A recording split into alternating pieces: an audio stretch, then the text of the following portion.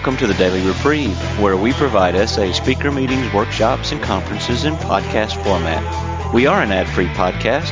If you enjoy listening, please help us be self-supporting by going to donate.thedailyreprieve.com and drop $1 or $2 into the virtual basket. Please consider donating monthly by clicking the Donate Monthly button. However, one-time donations are always welcome. Just click the Donate Now button. Now, without further ado, this episode of the Daily Reprieve.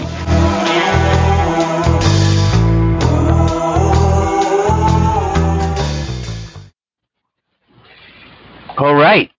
I hope you can hear me. I guess you can. I'm Harvey. I'm a grateful recovering sexaholic in Toronto, a good person worthy of recovery. And Saturday, I was fortunate to have reached a milestone in my recovery. Saturday was 2,000 days, one day at a time. As my friend Jerry on this in our phone meetings always says, we only have today, and I only have today. And I see that more every day, and I try to live every day like it could be my last. And that's, I'm going to be 65 in September, so, I wouldn't say that I'm facing mortality in the face. I don't have it right there in front of me, but it's certainly coming closer. Good friend of mine lost his wife on the weekend and on Friday, and it certainly brings that to stark awareness in my mind. And I hope that I can be useful and effective in my work. And the fact is that I have purpose today that far, far exceeds anything that I remember ever having in my life. So I thought I would share some of the messages that I've learned in this process, in this journey. First of all, something I wanted to share about family, and I think of you as all of you as my family. I learned through this program that family isn't always blood. It's the people in your life who want you in theirs, the ones who accept you for who you are, the ones who would do anything to see you smile and who love you no matter what. And that's how I feel around this room, in this fellowship. And the reason I do is because this fellowship has been there for me for 2,000 days, and I don't count the days. I try to make the days count. That's another message that I've learned. I realized when I came into this program that my self-esteem was in the toilet. I believe maybe that's where addiction is for everybody. My self-esteem was so low, even though on the surface I had this hologram of Harvey. That was one of the fake Harveys that I lived with. Actually, all my fake Harveys pretended to be strong, pretended to be available, pretended to be capable, pretended to have great self-esteem. But those are all facades. The true Harvey, the little boy inside me, was frightened out of his mind, was fearful of everything, particularly rejection, particularly abandonment. I had some childhood traumas around all of those things, and so my self-esteem was in the garbage, was really, really very low. I had long ago given up on anything that I called God, and I believed in a God, and I lived a life that was supposed to be religious observance of my background, and but I didn't really believe that God was there for me. God was strong, God was powerful, God was all-knowing, but God was not omnipresent in my life, only because I didn't deserve Him to be. He had long ago given up on me. There was no grace to be had. In fact, my understanding of God was that He had left me in charge of the prison that I lived in, and I was the warden, and my job was to punish myself through my work, through my life, through my marriage, through my relationships, and through my acting out activities, which were crazy. I was a very low bottom when I got into these rooms. When I think back at how many minutes a day, how many hours a day I spent contemplating, preparing, planning, and then executing my acting out career. I don't even like to call it a career, but my acting out behaviors. It's insane. And the fact is, today in recovery, I have so much more energy, so much more excuse me, zest for life, like I never had. And I know today that my energy was exhausting itself because I didn't have the power. I lived in that exhaustion of juggling all the lies that I needed to keep in the air all the time, because I was never the real vulnerable, transparent person that I try to be today. So today it's a very different life. I don't really like to go into too much detail about my acting out world and how my life was, but low self-esteem was definitely there, and I believe that ego is inversely proportional to self-esteem. So because I had such low self-esteem, my ego was Superman, and it got in the way, and it defined everything that I did and how I treated everybody. I was a controller, I was a manipulator, I gaslit my wife for years, never being honest with anybody. Even when there was no good reason to be honest, I was dishonest.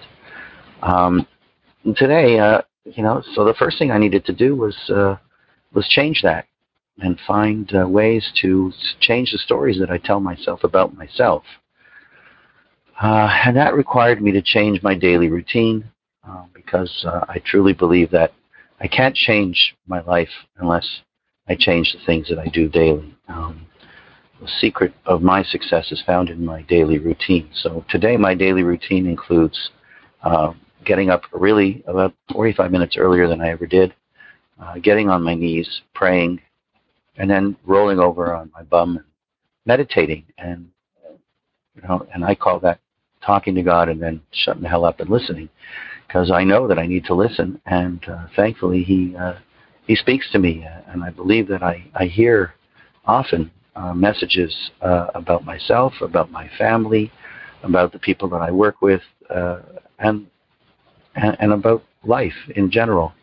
And then I go on with my life, my day, and I study the scriptures and the books that I believe my God has given us, so that I can learn to love Him more and understand Him more, because I think that loving something, even God, requires you to understand and know them. The more you know them, the more you love them. So that's my step 11, and I do that every day. But I try to be kind to myself. I at the end of every day, I tell myself, I love you. Harvey, you did the best you could today, and even when you didn't accomplish everything you had planned, I love you anyway. And I think that's maybe me trying to hear what God really wants to tell me. But that's what I hear. That's what I tell myself every day.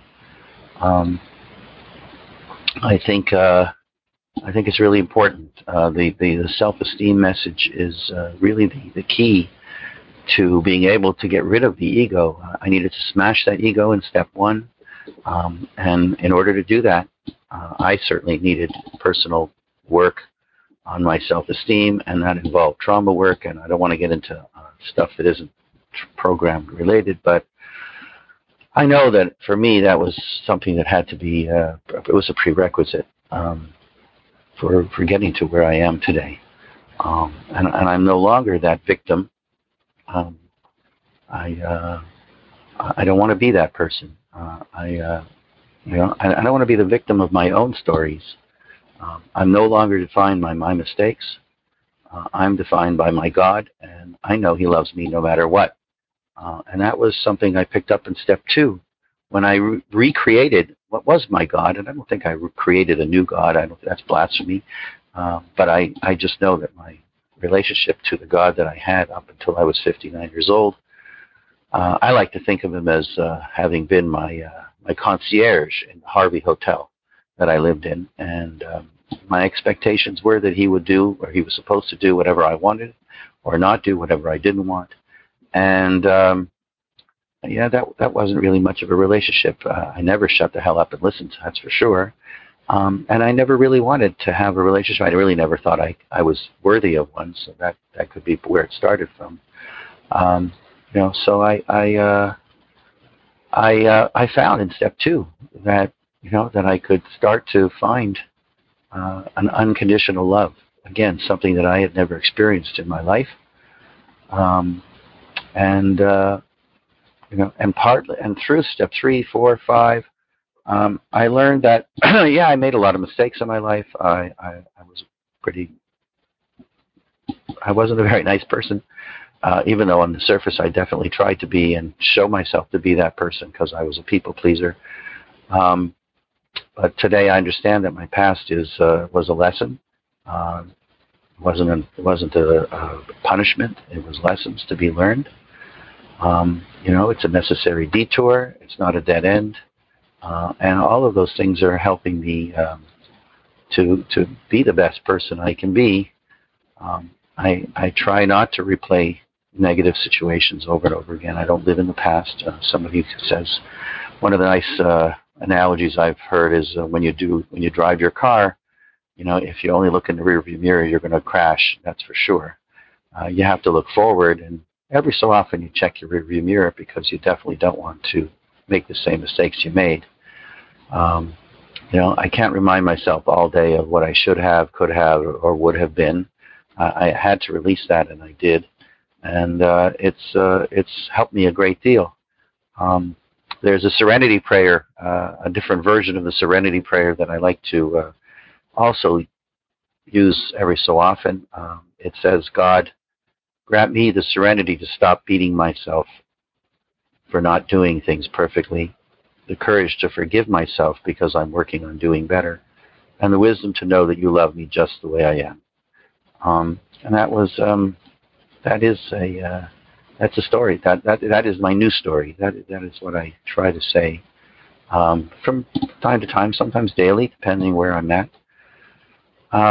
Because today I've learned that if I leave everything in God's hands, I get to see God's hands in everything. And today, when I meet people, I look at them in a very different way than I used to. In the old days, of course, if they were male, I'd look at them as prospective sex partners or people I didn't want to be sex partners with. Today, I see everyone as an opportunity. Some of them will be lessons, some of them will be gifts, but they're all going to be something. And everyone here on this call has been one of those, and probably mostly gifts, I believe.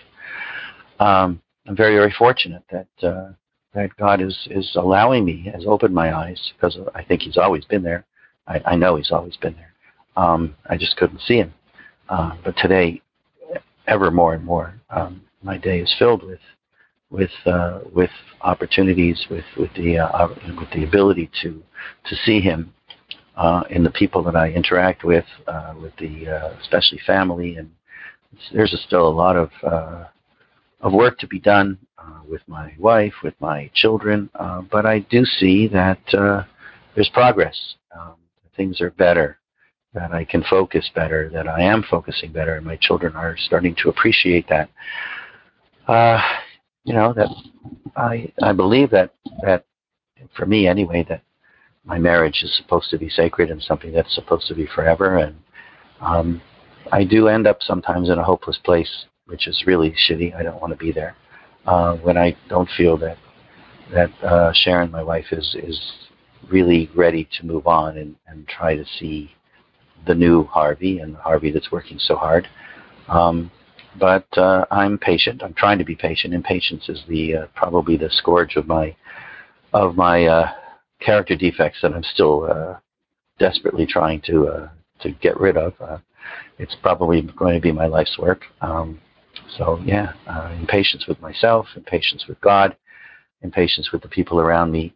It's still there, and as much as and I believe that I think a lot of people make the mistake that they think that recovery means you turned into a saint, or you're supposed to have turned into a saint. And I think my wife is living that lie. So that makes it very hard sometimes, because I, believe it or not, I'm not a saint. I'm working on it. It's progress. One day I may get close, may get closer. I hope. I believe I will. Um, but in the meantime, the other adage that I'm trying desperately to live in is that I pray that I always have eyes to see the best in the people, a heart that forgives the worst, a mind that forgets the bad, and a soul that never loses faith in God. And that's what I'm trying to be. And so I actually meditate 3 times a day. That's part of my daily practice. I do a 10 and 11 and 12 every night, so I do go over my day, and I think about all the people that I interacted with. Was it a good interaction? Was it a bad interaction? Is there something that an amends that I owe immediately? And if I have to talk it over with somebody, I have a mentor that I speak to on a regular basis, because I can't do this alone. I know that I'm still, even though I'm 5.5 years pretty much sober, I know that I'm still short-sighted when it comes to seeing options, seeing different ways of looking at things, different options of decision making. I'm learning, as it says in the big book, to pause and to live life rather than react to life, and that's a gift. And it's really a new world, and a joyful world, and it's a world full of hope where there wasn't any. So I have a prayer that I want to finish with. I didn't want to make this too long. My prayer is, God, I want my giving to be meaningful. Tell me what and when you want me to give to help or just bless someone else. I want to give to others like you have given your love to me. And that's my prayer. And with that, I'm going to pass. Thank you for letting me share.